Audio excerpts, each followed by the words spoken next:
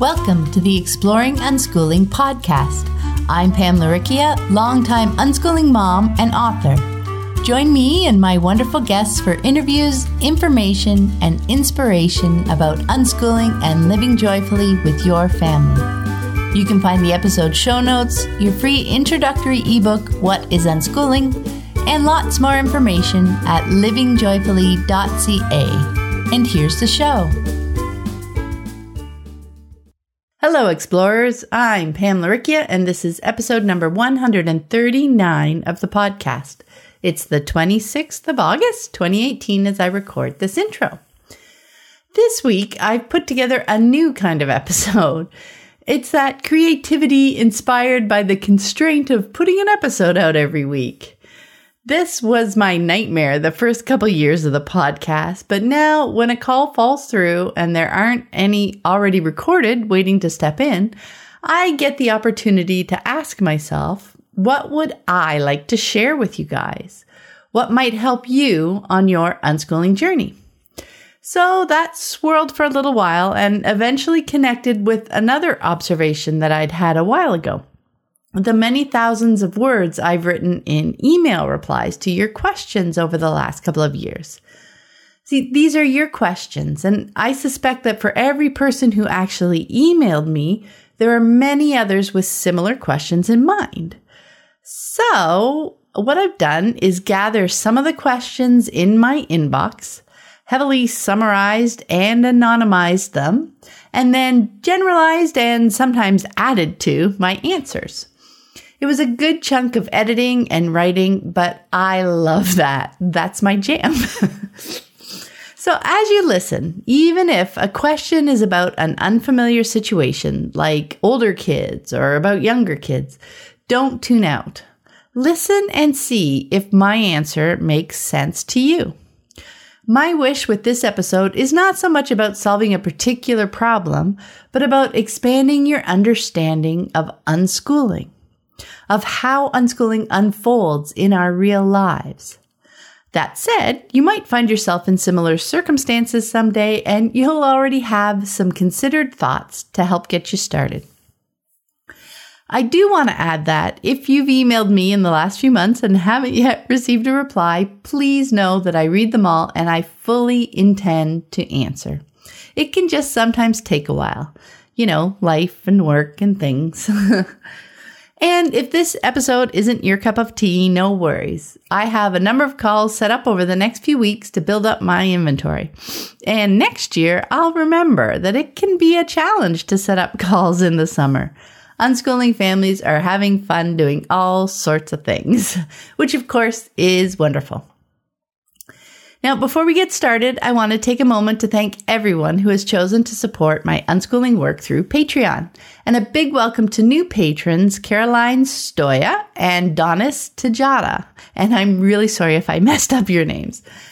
I deeply appreciate all my patrons. Their generous support is vital to helping me freely share information and inspiration with anyone who's curious and wants to explore the fascinating world of unschooling. If you'd like to support my unschooling work like this podcast and my website, check out the Exploring Unschooling page at patreon.com. That's patreon.com/exploring unschooling. And remember, if you have an unschooling aha moment you'd like to share, just go to the main podcast page on my website, livingjoyfully.ca/podcast, and scroll down a little bit until you see the microphone. Then just click the start recording button. I would love to hear your stories. And now let's dive into our questions from the inbox episode.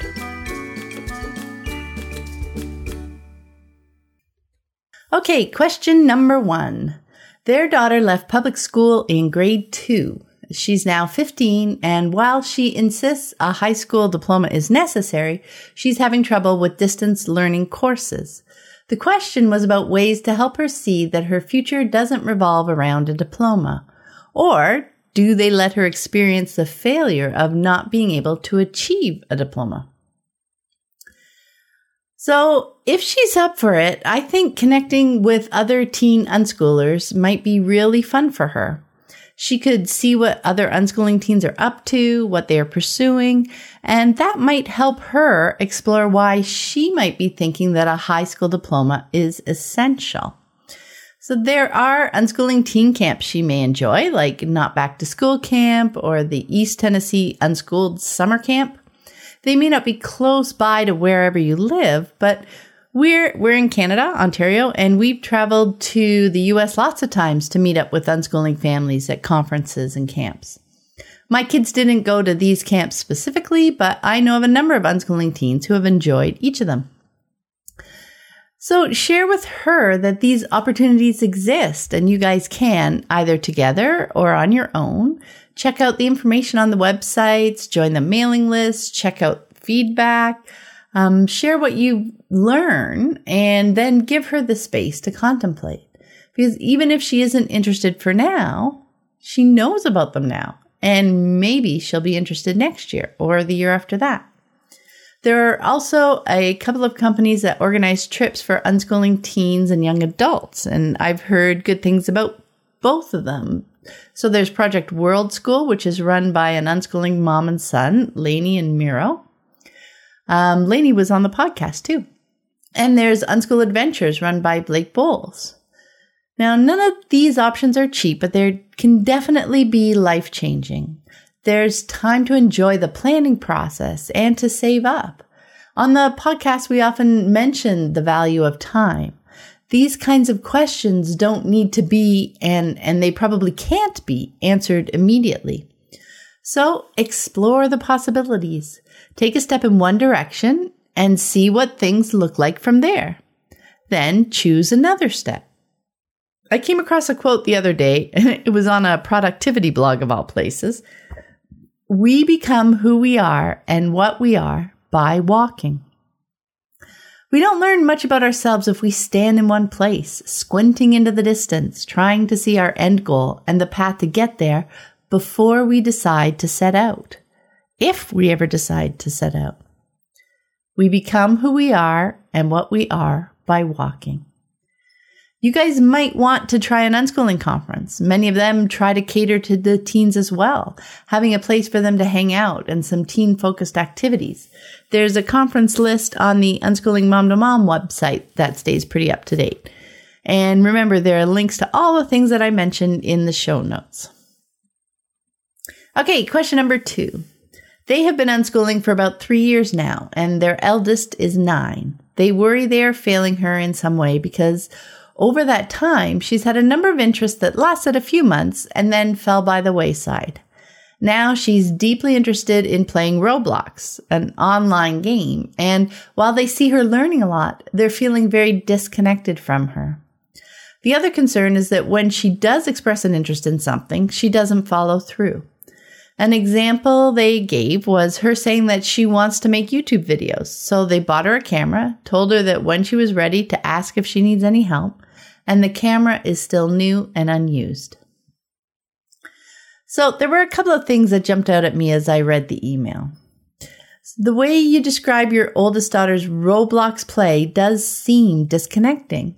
It's not about giving them access to the game and then leaving them alone to play. Do you watch them play? Do you play with them? You mentioned having some conversations. If this is something they really enjoy, have lots of conversations with them. What is it that they love about the game? Make connections between the game and the things in the world and different things in the world. Truly celebrate their Roblox joy and reflect their joy back to them. Let them see their joy in your eyes. Also, from how you describe your actions when your daughter expresses an interest, I see that disconnection there too. You buy the tools or supplies that she needs to accomplish her goal, and then step back and wait for her to ask for help. The technical details of reaching a goal are really a small part of the overall process. What she really needs is your ongoing day-to-day connection and support as she explores the push and pull of pursuing an interest. So, for example, when she expressed an interest in making YouTube videos, you bought her a camera, and that's great. But then you stepped back and waited. Her saying she isn't ready yet is a clue that there's a lot more going on for her than just how to use a camera. So maybe have lots of conversations about what kinds of videos she'd like to make. Brainstorm episode topics and channel names and set design. Ask about why she's not feeling quite ready yet, but do so curiously, not judgmentally. Is she nervous? About what specifically? Maybe offer up the idea of creating and uploading one short video to YouTube and keeping it private for her viewing only, just to see what it's like. Offer to do most of the background work for now anyway, so she can focus on what to do with the camera. So learn together how to do it all. Many times I've helped my kids try out an interest by doing lots of the supporting work for them, if that's what they wanted to do. We want to help them accomplish their goal, of course. So learning is not about insisting they do it all themselves. If their interest continues, eventually they do take over the various supporting tasks one by one until they're doing it all themselves, or they move on to something else. Unschooling is very hands-on and focused on building connections, trust, and strong relationships with our children. It's not just about giving them the physical tools they need to pursue their interests and stepping back until they ask for our help. It's about learning together alongside them learning about the topic, and you learning more about why they're interested and how you can help them pursue it. The other thing to consider is that maybe they really aren't ready to take that next step. So think about yourself. Do you have things you're interested in doing, yet you haven't taken that next step towards actually doing it yet? I know I do. For example, I'd love to have a veggie garden and fruit trees and another trail through the forest on our property and a bridge over the river. My family has heard me talking about these things for years, but none of them have happened yet. Part of it is a time thing, right? Up to now, other things have priority. Part of it is a learning thing, needing to learn more about how to do it before I'm ready to get started. Part of it is teasing out whether I really want to commit to the time involved. I mean, if I could snap my fingers and make them happen, I would do that right now. But I'm not a failure because I haven't followed through on these interests. What I am gaining is self-awareness, the realization that I have interests and dreams for which I'm not yet ready to put in the effort. They continue to incubate, to swirl in my subconscious. Maybe they'll come to fruition someday. Maybe they'll connect to a different project that will also accomplish whatever it is that I'm seeking to satisfy. These ideas may just be an internal stepping stone to something else I have yet to discover. And it's all okay. We learn so much about ourselves through the choices we make, whether those choices are to move ahead with something or to not. The cool thing is, with our connected and trusting relationships with our children, we have conversations about the things they're thinking about. They share their thoughts with us, often before they've fully chosen which direction to take. And that choice is often about taking a step toward it and seeing how it looks. How cool is the connection to the first question? A question about connecting unschooling teens, and a question about a 9-year-old seemingly not following through on her interests. We become who we are and what we are by walking. Expressing an interest in creating YouTube videos was a step in that direction. Getting the camera was another step forward. 2 steps on, she's learned a little bit more about herself. She looks around and has decided, for now, to step in another direction. We've also talked recently on the podcast about our own deschooling around the idea of, quote, being productive. Around the topic of our children's interests, it can be helpful to ask ourselves if we're expecting some kind of output, some kind of proof of their learning. Do we notice we're more apt to quickly respond to our children's needs when there's a measurable outcome in sight? That's just such a great question to ask ourselves. There are so many aspects to the most seemingly simple questions because through the lens of unschooling, we see how everything is connected. Okay, question number 3. This family, with 3 children ages 1, 3, and 5, are just getting started with homeschooling as their eldest reaches school age. Both parents work full-time but have flexible hours. They are keen to unschool, but are also contemplating enrolling their eldest in 2 or 3 after-school classes per week due to their work commitments.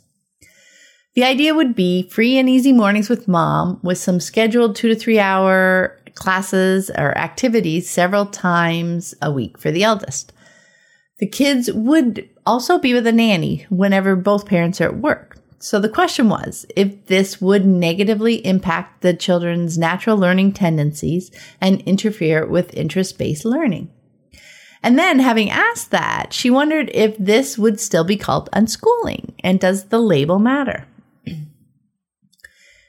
So, regarding the after-school classes, I think the important thing is that your son is happy with the arrangements. It's the choice that's key. If they don't have a choice, that can undermine your relationship and keep it based in power, the adult's power to insist a child do something. With unschooling, we're looking to develop different relationships with our children, steeped not in power, but in connection and trust. So the answer really is to look to your child and have conversations with him. Would he like to go? And later on, if he does go, is it working for him? If not, maybe brainstorm some other possibilities. Can he stay with the nanny too when you're both working? You can explain to the nanny that your goal is for her or him to have fun with the kids. That's it. Or maybe there's another kind of supervised activity around the same time that he would also enjoy, or enjoy instead. Either way, see yourself as your child's partner. Rather than seeing your goal as having to convince him to follow your after-school classes plan, work together to find a plan that you're both excited about it. If he likes your idea about some after-school classes, that's great. If not, there are other possibilities to explore. As for calling it unschooling, I think the label that really matters is your life. Unschooling can look quite different between different families, though I think one of the common threads is choice. One of the negative aspects of school is its compulsory nature, so try not to bring that into your days. I think if the unschooling lifestyle resonates with you, keep reading and engaging with unschoolers to learn more as you move toward being the person and parent that you want to be, because that journey is never done. Okay, question 4. New to the ideas of attachment parenting and unschooling, this mom and dad would really like to try to truly unschool for the next year, but they have reservations about unlimited screen time. They don't have a TV and only recently got smartphones and a tablet. Less structured behavior systems. Right now they do stickers for good behavior, which earns the kids small prizes, and timeouts for bad behavior. No defined bedtimes and things like that. Dad is also very concerned about the girls not getting more structured teaching about math and reading and writing. The concept of trusting their kids to learn for themselves is a foreign idea, but also a fascinating one. They like that unschooling is focused on relationships, but letting go of control is scary for them. They want to know, do most families let go of one area of control at a time, or do most families dive right in? Is that what deschooling is for, letting go little by little? Do families sometimes start down the unschooling path and then realize it's not for them? Is that hard on the kids? And she noted, as I had said in a recent podcast, deschooling really is for the parents, not the kids. She said their kids could dive in headfirst and never look back. Now, I completely understand how the thought of releasing control is scary. You don't yet have a good feel for what you'll be replacing it with, so all you can really imagine is a chaotic free-for-all. I mean, I remember when I was first reading online about unschooling, and I read some of the ideas, and I thought, well, we won't be doing that bit. But I kept reading, I kept learning, and then a few months later, I noticed that I better understood the principles behind those choices, and it began to make sense to me, and I began making those same choices. So yes, I think step by step makes the most sense.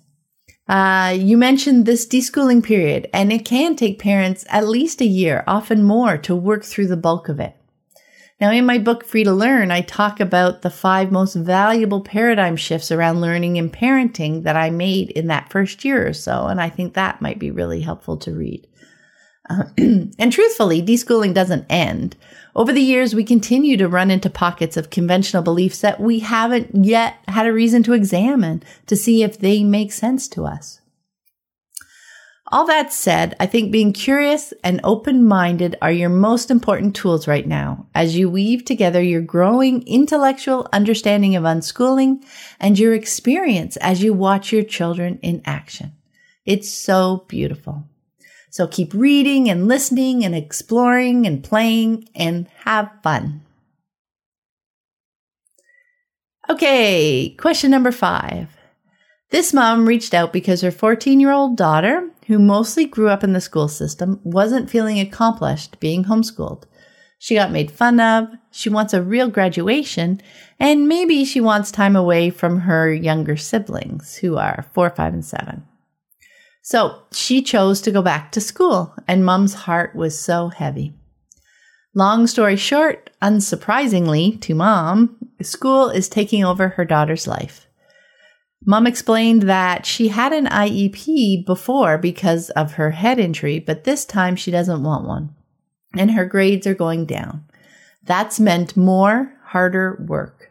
Staying after school, going in early, more practice, more of the things that she will never use later on in life, and it makes her mom sad.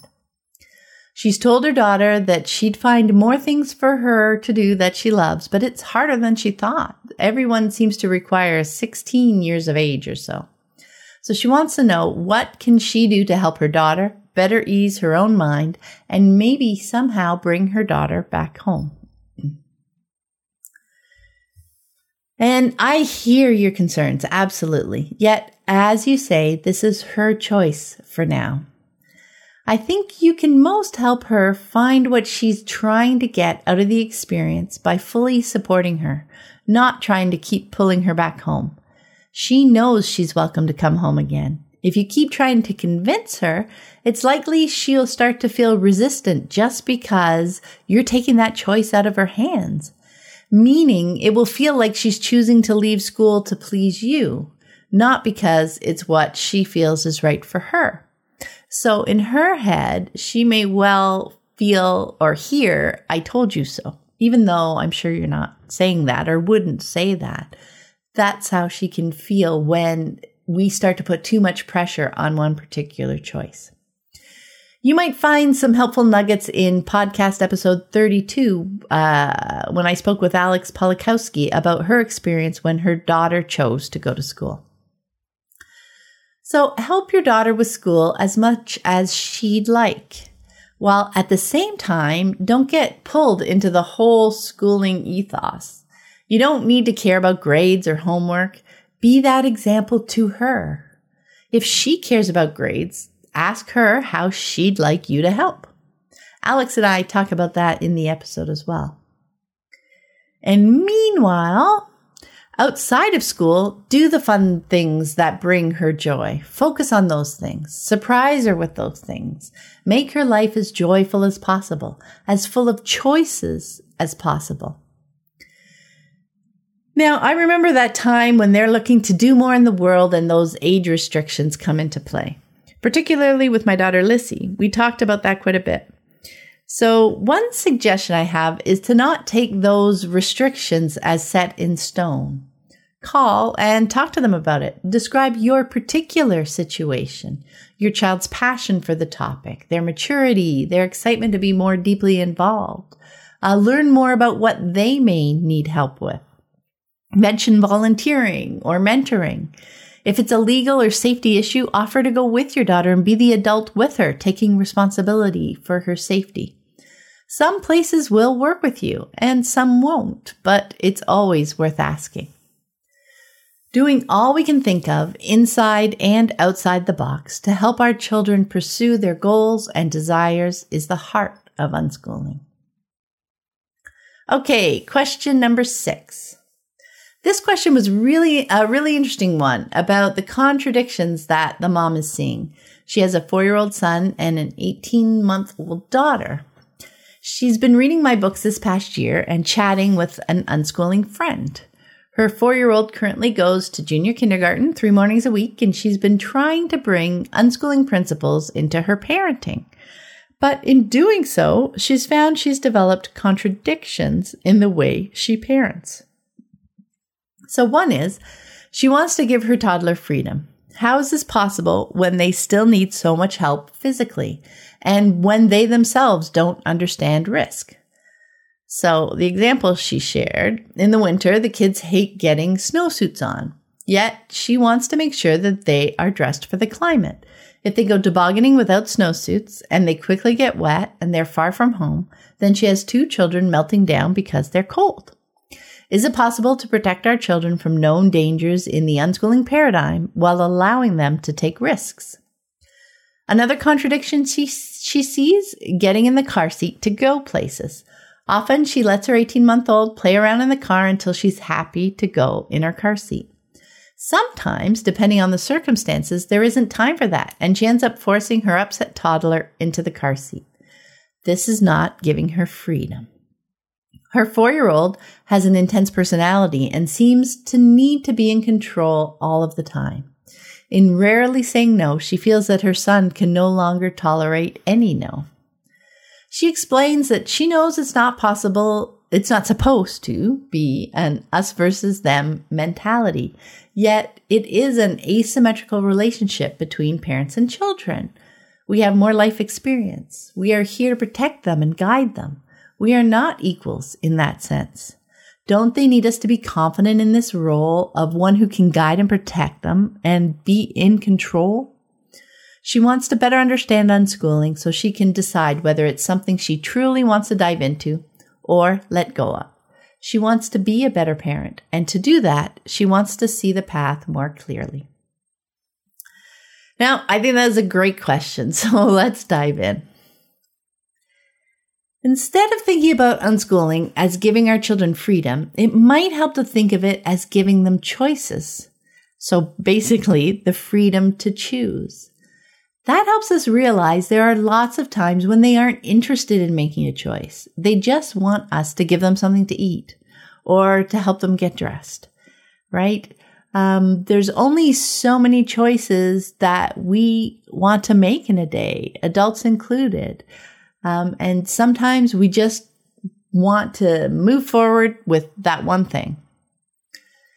Another thing is, as she said, we have more choices in the world. While they want to explore the world and make choices like whether or not to wear a hat, that needn't be a cut and dried question with a yes or no answer. And often it shouldn't be. There's not much learning in that. So we can add our experience to the discussion, like saying, it's really cold out. I think you might get uncomfortable without a hat. And if they still don't want to put one on, we can bring one with us because we anticipate that they may well change their mind once they're out. I'll put your hat in the bag to bring with us in case you change your mind. Boom. If you're outside and you see their ears turning red, mention it. Your ears are turning red. That means they're getting cold. I'll go get your hat for you. There's no need to even interrupt their play. You could just put the hat on them. If a certain hat is itchy or uncomfortable, take them hat shopping to find one that is comfortable. Or if they don't like shopping, pick up a couple to bring home and try. Or check out a thrift store for some that are nicely worn in. There's so many possibilities. Unschooling principles are not about giving them freedom to do whatever, like choose to not wear a hat, and then leaving them alone to experience or suffer the consequences until they're back home. We want to be living with them to help them revisit their choices as new information comes along, like, ooh, I'm feeling cold or wet. Ooh, my ears are red, or white fingers. Again, we're more experienced, so sometimes we can anticipate the way things may play out and be prepared, like having a change of clothes or having a snowsuit if we think they're going to get wet. Coats, hats, mittens if we think they might be getting cold. Snacks for hunger, toys for something else to do. It means that if they get uncomfortable or we notice a clue and share our observation, we have just the thing to solve the problem in the moment. Over time, they come to trust us more deeply, learning that we are pretty good at anticipating their needs and noticing things that may go awry. It's another deeper shift into living together rather than us and them. And as many unschooling parents have discovered, the kids get really good at recognizing and anticipating our needs as well. Through experience, through seeing us do it for them. We're doing it for those that we love. I do that for my husband and my kids. And over the years, everybody's gotten good at doing it for each other. For the car seat example, in the toddler years, it's not really about unschooling at all, right? But parenting choices. So as with attachment parenting, it's about your relationship with your child. Ending up in a situation where your only option is to insist your child get in their car seat is not an unschooling failure. Sometimes we end up in situations with other people where we have no other choices left. And in those cases, we can apologize for ending up there. Later, we can think through what happened and try to come up with other options for next time. If we notice this seems to be happening regularly, that's a good clue that we need to change something up. Try different things and see what happens. All the while, we're learning what does and doesn't work, and the child is gaining experience with the situation and getting older. She won't be 18 months forever. Now, in your email you wrote, I feel like a contradiction to my kids. On one day, telling them they can wear whatever they want, and on another day, putting my foot down and insisting they wear winter boots. I think this might be the crux of your challenge. Unschooling isn't about, quote, do whatever they want. It's dependent on the situation. So choosing shorts and a t-shirt for an inside day makes sense. Not wearing winter boots when you're going out to play in 12 inches of snow does not make sense. I don't see the contradiction. So it may be in the way you're thinking about things and talking with your children. I don't think I've ever said, do whatever you want. That seems like I don't care what they do. I do care. I may have said, what would you like to wear today? Leaving it open-ended if it truly didn't matter. Or maybe it was, we might bring out the paints today, so why don't we find an old t-shirt for you to wear? More often, I think, I just put some clothes on them when they were young because they didn't much care what they were wearing. They were too busy playing. Bring the circumstances into the conversations so that things don't seem so arbitrary. So the different clothes on different days don't feel like a contradiction. Same with your son saying yes or no to his request and saying yes or no to his requests. So explain the reason behind your answer so that it doesn't feel arbitrary and out of control to him. So conversations, connections, the parenting shift away from us versus them means being on the same team. It's not really about being equal at all. It's about us being on the same team. We share our experience, yet we don't expect them to come to the same conclusions as we do because they aren't the same person we are. They are doing their own learning. And we bring ourselves to our days. We're cognizant of our own needs, yet we value their needs as much as our own. Maybe there's that equal piece that you're stretching for. We recognize that young ones have lots of physical needs. But from there, we try to weave our days together to meet everyone's needs and wishes as best we can. Many and most days aren't perfect, but they're honest. And that brings to mind a social media post I saw this morning. It was posted by an upcoming guest, actually, that I'm very much looking forward to chatting with. She posted a picture of her kids on the swings, and she wrote, "It's not easy being 2. It ain't easy being 6. Sometimes, some days just do not flow the way you hope every day would. But these are the days when seeing the beauty in the moments really helps.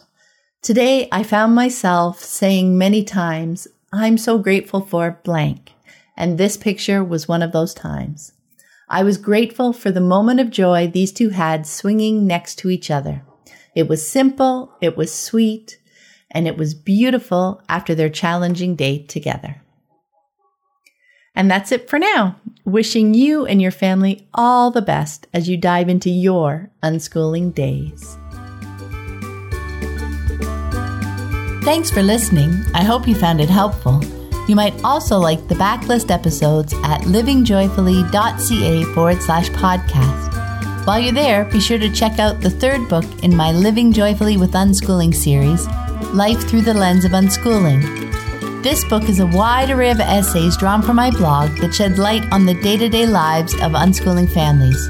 You'll find essays tackling everything from learning to read to visiting relatives, all organized around 9 keywords that have been woven into the fabric of our unschooling lives. Deschooling, learning, days, parenting, relationships, family, lifestyle, unconventional, and perspective. The theme is life, the lens, unschooling. Until next time, have fun living and learning with your family.